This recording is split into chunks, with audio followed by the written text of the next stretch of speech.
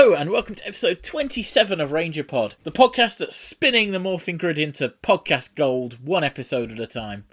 I'm PDT, the what passes for an expert in Power Rangers on this podcast, and joining me is Grax, the idiot. Hey, how's it going, everyone? Are we just going to let them answer, are we? Yeah, I mean, you could send in your tweets and Facebook messages and emails to RangerPod. What do you think about what PDT just said? Yeah, come on guys, how you doing? Let's get those tweets in early. Eric, send a tweet now. Quinn, let us know how you're doing. Erin, let us know how you're doing. Michael, let us know how you're doing. I'm not sure this is a great opener, Grax. I think maybe we should move on to looking at today's episode. Really? Do we have to? I mean... Yes, we do. Yeah. We absolutely do. Because today's episode is the corking Wheel of Misfortune, which first aired on November 1st, 1993. It's a hell of an episode. There are some okay parts, but Well, you're going to have to be a lot more upbeat than that when you summarise it. Otherwise, I'm going to start docking you time. I'll do my best. So, tell you what, we're going to start at giving you 3 minutes of time, because that's the time you always say you can do it in. Yep. But every time that I think you're being too miserable, I'll take away another 15 seconds. What? Yep. Oh, man. I can sort of fake being happy? You've got to fake being ecstatic about this episode. Oh, boy. Let's get on to this episode. All right, Grax, you've got 3 minutes, starting now. It's school playtime as we see our heroes doing a dress rehearsal of the story of Rumpelstiltskin. We see the principal, Mr. Claplin, as the director, Jason as some guy, Kimberly as the main princess, and Bulk as Rumpelstiltskin. Everybody's acting... of sorts. Although 2 Bulk... minutes 30, just been docked. Right. Even though Bulk didn't learn his lines, he starts spinning the antique wheel and it causes Mr. Kaplan's toupee to fly off. But oh no! The spinning wheel is now broken and oh no! It happens to be Kimberly's grandmother's antique spinning wheel and Kimberly is super upset. But that's okay because Tommy thinks he can fix it for Kimberly, which is great. But meanwhile, on the moon, Rita announces that she will steal this Kimberly spinning wheel for some reason.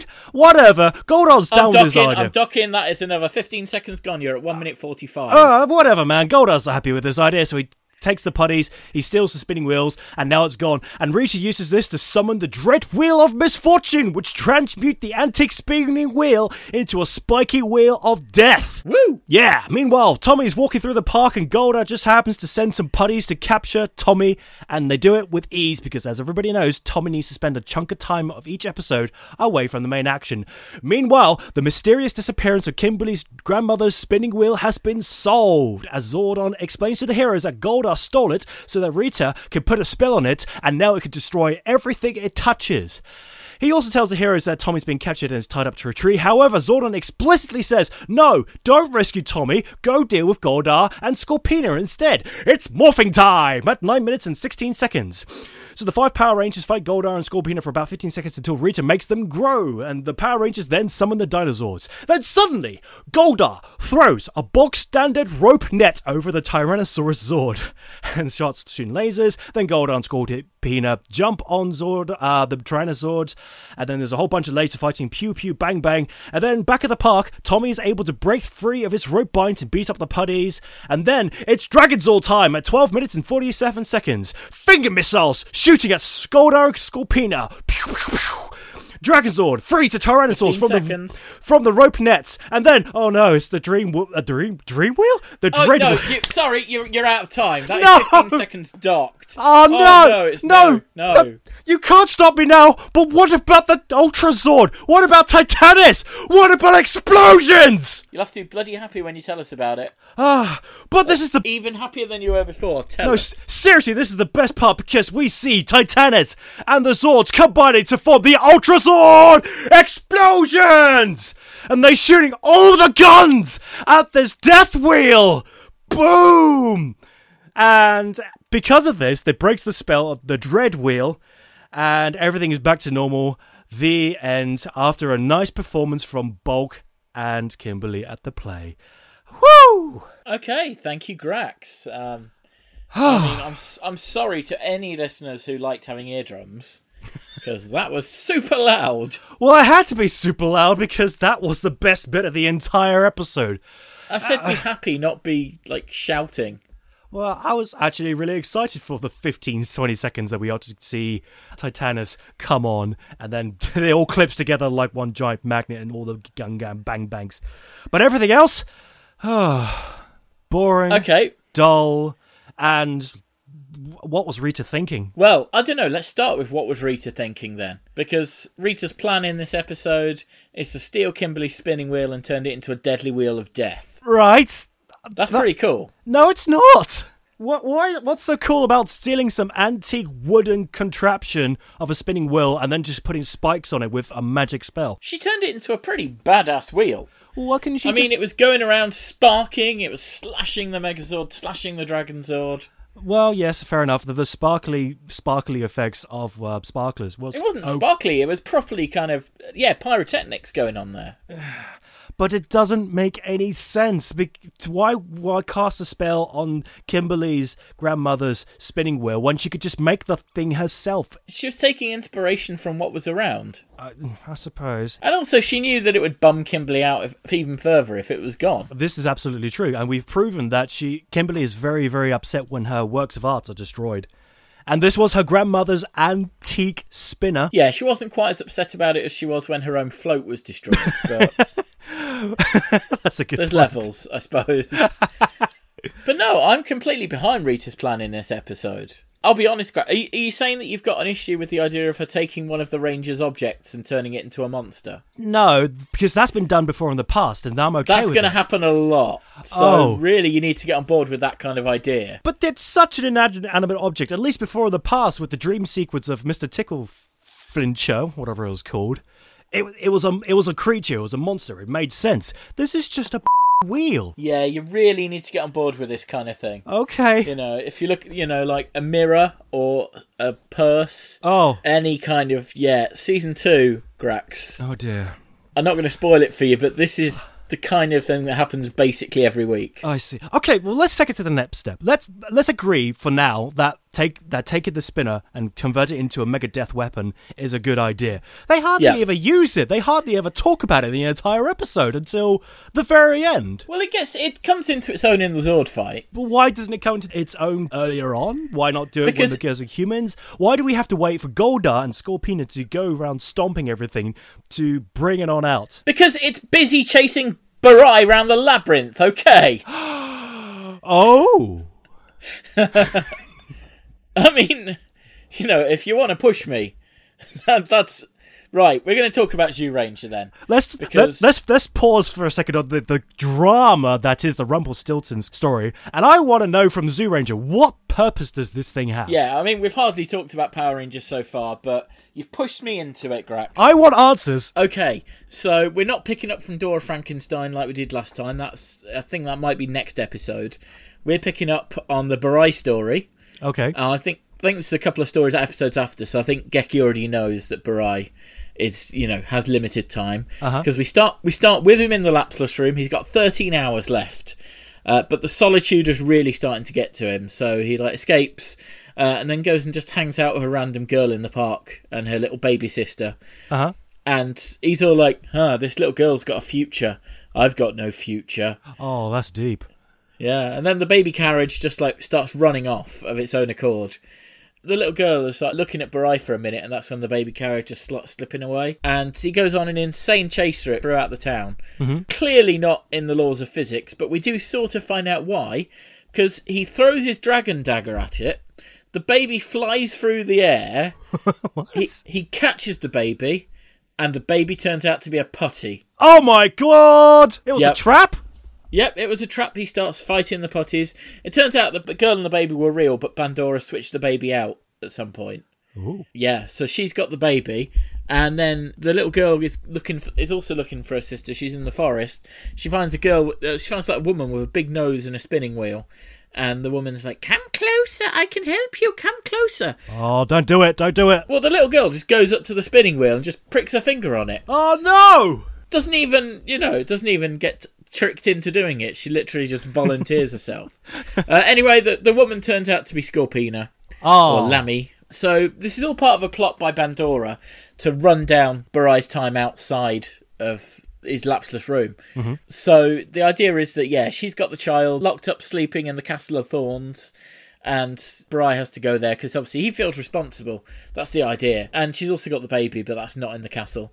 Right. May is like, yeah, nobody ever comes back from the Castle of Thorns. It's a big legendary thing. And Geki's like, no, get back to your room, Bri. And he does go back to his room initially, and then after like 2 minutes, he's in there and can like hear Geki's voice going, stay in your room, and then the girl's voice going, help me, help me. Anyway, so he goes out and helps. Lisa needs braces. Dental plan. Lisa needs braces. Yeah, Dental exactly. plan. Lisa needs braces. Dental plan. Lisa needs braces. Yeah, pretty much that. Yeah, so he cut to the Moon Palace. There's Bandora up there. Goldar's holding the baby. And the baby's like crying, and he's like, cry harder, cry harder. Oh, wow, that's cool. So anyway, Bri goes to the Castle of Thorns, which is basically just a house. It's not a castle in the slightest. But yeah, she's sleeping, so he gives her a little kiss on the cheek, and she wakes up. Then he's trapped because Bandora turns up, and she's like, aha, this was a trap, surprise. And like sets off a trapdoor in the floor, and him and the girl get sort of put into the cave. Sort of just underground caves, and the wheel is there, basically her deadly wheel, and it attacks. And it looks as spiky and as deadly as it did in Power Rangers? Yeah, no, it's the same wheel. Ah. Because it's the same footage. Yeah, so the wheel starts attacking them. Meanwhile, the Zoo Rangers have to fight with Grifforza and Lammy, and Bandora turns up, and she's like, aha, Barai's already been in the cave for 4 hours. Mwahaha. He's never getting out of there, he's going to die under there. And Geki's like, I've got to go and save him, but that's why Scorpina and Goldar come in, because they stop him from trying to get away. He can't leave to go and save Barai. So they do the whole thing with the T-Rex net. The girl falls down, and there's this whole thing of Barai trying to save her, sort of, you know, their hands are slippy and things. And for some reason, he glows up a big, like, glowing green light somehow. And that's when Geki and the others see them, and he's like, May, get the pterodactyl. That's why the pterodactyl's not in the Zord fight. Because the pterodactyl goes off to blast the cave. Ah. And that allows Barai to get free. And just all the stuff that you then see with the spinning wheel and things. Except that Bandora then gets the pram with the baby in and tosses that up into the air. And then she's like, it's time to send that baby to hell! Wow. That sounds amazing. Yeah. So then the spinning wheel is just kind of spinning round and round the cart and getting closer and closer each time. It's kind of taunting them slightly. And so they decide to just summon King Brachion and fire the Ultrazord at the wheel. They somehow manage to not kill the baby. I'm not surprised with all those guns flying around. That's Yeah. insane. The cart falls, and the baby falls, and Barai saves him. But then Pandora's like, aha, he's used up 8 hours. So somehow the Zord battle took 4 hours. That's an epic battle right there. Yeah. Barai's only got 5 hours of his life left. And he apologises to Geki for going off. But he's like, I want to live, whatever I've got left in my life, I want to live it helping you guys to save the world. The end. Now, see, one of my thoughts was, how could we write the Power Rangers episode better than what we were given? And that's your answer right there. Zoo Ranger. Much more better, I feel. You say that, but there's no usable footage. Like, Barai is not morphed in those caves. Yes, this is true. So they couldn't have used any of that stuff. Oh, it's such a shame, such a shame. Even if they'd have somehow managed to get a little girl substitute that they could sort of dub over or something. Yeah, they wouldn't have been able to use any of it. So really, all they had was the action footage. Quite. Okay, I've calmed down a bit. I've been really entertained by that Zoo Ranger footage there, but if you go back to Power Rangers, what did you like about it so much? I mean, we've heard what I think about the bad points so far. What did you like? Okay, well, first of all, I like the action footage. I'm a bit annoyed that this is the first time we see the Ultrazord. Yes, I feel like it was a bit of a flaccid introduction to a giant wheel. You could have introduced this to something better, but I'm glad it's here. Well, it wasn't even the fact it was a giant wheel, it's the fact that they just literally went, okay, let's call the Ultrazord. Not even a line from Zordon saying, you know, you need to call on Titanus. Mm-hmm. Remember that thing that attacked you last week? Yes, yeah, it was just suddenly, Titanus, I call upon you. Where did that come from? Well, it's just because, I mean, Zordon had said Titanus would be a friend, but it's the fact they call on the Ultrazord, just without, like, saying, hey, we should form the Ultrazord that Zordon told us about. Because the thing is, in order to form the Ultrazord, they also need to form the actual Mega Dragon Zord. Which they skipped. All they did was they brought Titanus, and then they clipped on the toy Mega's Dragon Zord straight in there. There was no morphing sequence. Well, there wasn't any time to form it together properly. Not really, but again, they haven't introduced the actual Mega Dragon Zord as a proper thing. And just remind me, that's the mode where it's the Megazord with the Dragon Zord skin draped on top of it, right? Yeah. Yes. Yeah, which is pretty cool. Yes. But again, it's not introduced. So, but I really like the action sequence. I mean, again, you always like the whole thing when you've got the Zords like acting individually. Yes, I will. You've got some of that. Yes, I did, and I will agree with you there. It was actually exciting. Separate Zords fighting one by one. That was exciting. I really don't understand where they got such a huge rope net from to tangle up the Tyrannosaurus. Well, no, but that's just magic, isn't it? That's the whole point of Pandora or Rita and her friends. Yeah, they've got magic. I wish they could have spiced it up a little bit better, like made it all glittery. Because right now it's just a plain rope. Well, it does then electrify it, doesn't it? No, it was Goldar that shoots with his lightning bolt hands, which apparently he now has. But sure, whatever. Yeah, well, I mean, again, I liked it as a sequence. I also like the spinning wheel. I like the fact that it's got sparks flying off it, and it's clearly dangerous. Yes, not destroyed everything on sight, but it grazes, it causes a bit of a spark damage. No, so I mean, in a rare thing, it's the action footage that really elevates this one for me, because it's some pretty cool stuff. Let's talk about the rest of the episode that isn't the action footage, which is most of it, which is what, 75% of it? I don't think it is. I think it's a fairly action-heavy episode. That's how it felt to me. Well, that part of that is because of Tommy walking around the park and then, oh no, suddenly puddies. And he's like, okay. Yeah, so the way they keep Tommy out of it in this one is that Tommy fails to defeat 5 putties on the bridge and gets tied up by them. And the main reason why he didn't is because he got distracted by his green bag. Oh, but what's inside the green bag, which is the important focal point? So, mystery. I mean, obviously he reveals the mystery by saying, I wish my communicator was not in my bag. I wish it was on my wrist. So there's no mystery there, Quinn. No. Just shut up about the bags, guys. Never! So Tommy puts the communicator in his bag and it's like, yeah, well, why aren't you wearing it? It's literally designed to be worn around your wrist. It's a watch, ultimately. Yeah, that bugged me a bit, but at the same time, it's cool to see Tommy having to sort of escape and... Yeah, I didn't mind that. It felt a bit...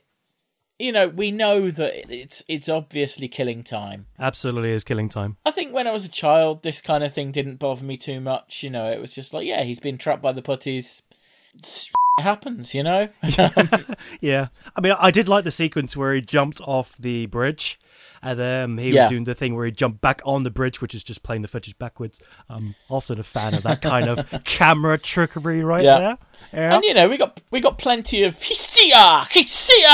I can't fault Tommy. He's a good fighter. Except when he gets captured by 5 putties. He is good at making his trademark noise. I did find it funny that at the command center, Zordon was saying, okay, so we got the dread wheel. Yep, that's fine. Oh, by the way, Tommy's over there, captured by a tree. And I think it was Kimberly. Yeah, Kimberly was saying, oh no, Tommy, we have to go save him. And then Zordon's like, no, there's no time. You've got to deal with Goldar and Scorpina. Don't bother saving Tommy. Literally 2 minutes. That's all it would take. Yeah. Especially if they did it while they were morphed up. I know you're not meant to escalate, but sod it, they've got a battle to do. Yeah, or I don't know, split up for a second. Yeah, and it would just speed things up. All you have to do is send 1 morphed ranger and they can deal with 5 putties. Well, actually, it was 3 putties by that point, wasn't it? All you need to do is to send down Jason or even Zach unmorphed. They would be able to handle it. Hell, even Billy. No, Billy couldn't do it. Oh, no. Sorry, 3 putties is too many for Billy. But... yeah, anyone else, literally, on the team. Send Uncle Howard in. Then you can send the 5 Rangers off to go and do the Skull-Drawn Scorpina. Uncle Howard comes along, defeats the putties, unties Tommy. Tommy gives him his power coin. And it's like, you wouldn't have got tied up by these guys. This is true. I'm disappointed in you, Tommy. That's what he would say. Incidentally, if anyone knows who played Uncle Howard, please do let us know, because if he's alive, I would love to get him on the podcast. Absolutely. I've tried asking around on Ranger Board and things, and no one seems to know who played him, because paperwork from that time certainly doesn't exist in terms of what's out there in the fandom. So contact us on Twitter and Facebook and email if you know the answer. Yeah, Twitter @RangerPod, Facebook RangerPod, email therangerpod@gmail.com, that kind of thing. Yeah, otherwise we're just going to have to go to all these conventions and start tracking down everybody. one person at a time. Come on, David Yost. Who played Uncle Howard? Tell me. I don't know. He was some old dude. They had to dub him over. Not good enough. No. So that's our summer convention planned out. Yeah. Yeah. And then there's the framing plot, but I don't think the framing plot takes that much time. I mean, at what point did you say the Rangers morph in this one? It's morphing time at 9 minutes and 16 seconds. Okay, so yeah, I mean, given that you've had Tommy fighting for like 3 or 4 of those minutes at least, I don't actually think the framing plot takes that much time, because they only go back to it in the final scene. So, it's only 5 minutes of business at the beginning, and it's kind of fun. Actually, it is quite fun to see all these actors acting badly in a play like they would do at a high school. The story that is Rumpelstiltskin. Jason is even worse an actor than Austin St. John is. Yeah, and you just don't know where the actor stops and where the character begins, No, it's all very kind of deep. There's levels there, It's Austin St. John and Jason being a bad actor, and yeah. And Amy Jo Johnson again doing award-winning sadness and acting. Well, Amy Jo Johnson is quite a decent actress when she wants to be, and so I quite like the fact that Kimberly is also a pretty bad actress. But we know that Amy Jo Johnson has kind of got chops. Yep, she's not the world's best actress, but she's probably the team's best actress. This is true. And you have to bear in mind, was this her early acting career, Power Rangers? Was she doing stuff beforehand? No, I think this was pretty much her first major role. So obviously she will get better over time. And the best acting, of course, is Bulk. Not needing to learn his lines, going in and adding a touch of the 90s, I think he said it was. He did, yeah, and he was like, "Hey, babe," and spinning the wheel faster than the laws of physics would reasonably allow. Oh, absolutely, just to blow off the toupee for a comedy toupee joke. Yeah, I'm not sure that spinning it the way he spun it in the episode would actually cause enough air wind to blow off Mr. Kaplan's wig. Now, I ain't no aerodynamic scientist, but I think you're right there. I think that the shape of the wheel just doesn't work. I think the wheel would have just completely fallen off and collapsed before the toupee would have collapsed and fallen off. Well, probably, and that was pretty much what Kimberly thought had happened. Yeah. I mean, I do like seeing Mr. Kaplan. I think it's always funny when his wig comes off. It's been a while since he was in an episode, wasn't it? It has, yeah. I thought he was in so much more of a presence in the series than he has been. But again, there you go. Bulk's actually kind of upset when Kimberly is like, "Hey, what the hell? You've broken my wheel." And he's like, "Look, I'm sorry. I didn't mean it." Yeah, he showed more emotions than everybody else, especially Mr. Kaplan is like, "Oh, let's get out of here before anything else breaks. Who cares about that old thing? Let's just get out of here." Well, of course, that's not all that Bulk was showing in that moment, because we saw quite a bit of Paulie Schreier's chest hair. Something for the ladies? Oh, yes. And of course, Billy's the director of the play. He just seems to be looking angry. Well, he's not been given anything to do in this episode except come on and just point and say a couple of lines. This is probably the least... Did he even have any lines in the episode? He does. He was something like, "Yeah, an action. Now you're on stage." He was a director. I think he said, No, actually, Kaplan said, "Let's try this again." So, yeah, I'm sure Billy had a line in there somewhere. Maybe. Yeah. And I'm just trying to think. And Trini didn't have any lines. Not many. Zach didn't have any lines. Not many. So it was just the other three. It was just Jason, Tommy, and Kimberly saying the lines. Yeah, funny that. Yeah, so Tommy once again is trying the whole, "Ooh, if I do things for Kimberly, she'll me." Yes! I'm glad you spotted that. I don't know if you spotted What do you mean you're glad I'm spotted it? It was the most obvious thing. I mean, he's just skulking around. He's got two distinct voices as well. He's got the, if I speak really calmly and softly to Kimberly, she'll be bound to like me, and, friend zone. And then he goes up to Bulk and Skull and goes, "Hey! I'm a bit more aggressive, a bit more madly now. Where's the wheel?" "I'm not messing around, Bulk and Skull." But it's not enough to scare Bulk, that's for sure. Bulk's like, "So what? It's goody two-shoes." And quite right, frankly. You're not fooling anybody. No, Bulk and Skull didn't do anything. Bog off, Tommy. Yeah. They were just stood there, just asking anyone who walked past Have you seen the spinning wheel? Have you seen the spinning wheel? No, leave me alone. I'm busy. I'm late for class. Get out. Leave me alone. And of course, then at the end, we get a 2-minute play. Yeah, there's no introduction. I'm guessing there was an intro. No, it's just a 2-minute play. Come on. Yeah.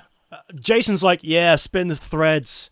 Where's Rapunzel? Bolt comes on, grabs up the straws, bends over, rips his trousers. The end. Shortest play ever. Yeah, it's the fact that sort of Bolt splits his trousers and we see his piggy pants again. And then Kimberly's just like, the end! Yep. That's the end of the episode. I really hope the audience didn't pay you any money for this show. Well, no, especially as it's clearly a weird telling of Rumpelstiltskin, given that she already knows his name. It's fine. I mean, it's a school play. It's not fine. The whole point of Rumpelstiltskin is that she doesn't know his name till the end. That's the whole trap that he gets put in. Don't worry about it. I mean, we got to see comedy. I am worried about it. It's an entire, let's say, hour and a half, 2-hour performance condensed down to 2 minutes. If I'd paid 20 quid for that show, I would have been furious. I would not be giving them a round of applause. No. And Ernie appears to be doing the tech for the show because... Ernie? Well, he was around at the time and nobody else could actually do it. Like, there's only 6 people in the entire production. Who set up the set? Who put everything out on the ground? Ernie. This is the baffling thing for me. How did this all get together? No, I still want to know what Ernie's role is with the school. Is the gym and juice bar connected? Is it? Yeah, I really don't understand, and it's starting to bug me now because he's just everywhere. The school events are held in the juice bar, but why has a school got a juice bar attached that people like pay to go in and a gym at the same time as well? Suspicious. It's like a jack of all trades. I think this warrants an investigation. All right, well, you go off and do that, and I'll sit here and rate the episode. Hey, okay. I really liked this one. I mean, it's not the best Power Rangers has to offer. There are things that it glosses over. But I found it fun. It's got the Ultrazord in. It's got the whole Tommy stuff. Tommy is in it for a fair chunk of the episode. Unlike, I know he's getting kidnapped and things. But, yeah, he's in it. I find the play stuff quite fun. It's a throwaway plot device, but it's fun. So I didn't like the bit where they all took the out of Kimberly. Yeah. She sat there looking sad, and they all just sit next to her, like, mimicking her. Yeah. I was just like, you Well, Kimberly thought it was quite funny, and she kind of broke out of her sadness for a moment. I don't like it. So, for that reason, I'm only going to give it 4 power coins out of 6. Right. Okay. Come on then, Grax. Give it a rating, and I'll tell you that you're wrong. As you could probably tell, I'm not a big fan of this episode. I didn't like the idea of Rita taking this antique wheel and casting a spell on it to turn it into a death wheel of some kind. It doesn't make any real sense. And I don't like you really need to get over your hatred of that plot device. Also, it hardly ever comes up in this episode whatsoever, so the plot line doesn't really make much sense. Because it's busy in the caves with Barai. I did like some stuff, and despite me sounding like I didn't at the beginning of this podcast, I did actually like the fight scenes, even though lots of it didn't make any sense, and there were some good fun action scenes. And I guess I also liked the Rumpelstiltskin play storyline as well. The acting itself, not the rest of it, just the acting, the before and the after. Okay. So with all that in mind, I am going to give this 2 power coins out of 6. But only just. I mean, I was close to being angry to giving a 1, but there are bits I liked, which is why I'm giving it 2 out of 6. You are too kind, Grax. And I'm sure people will say that I'm too kind, but to those people, I say this. Yeah, so there you go.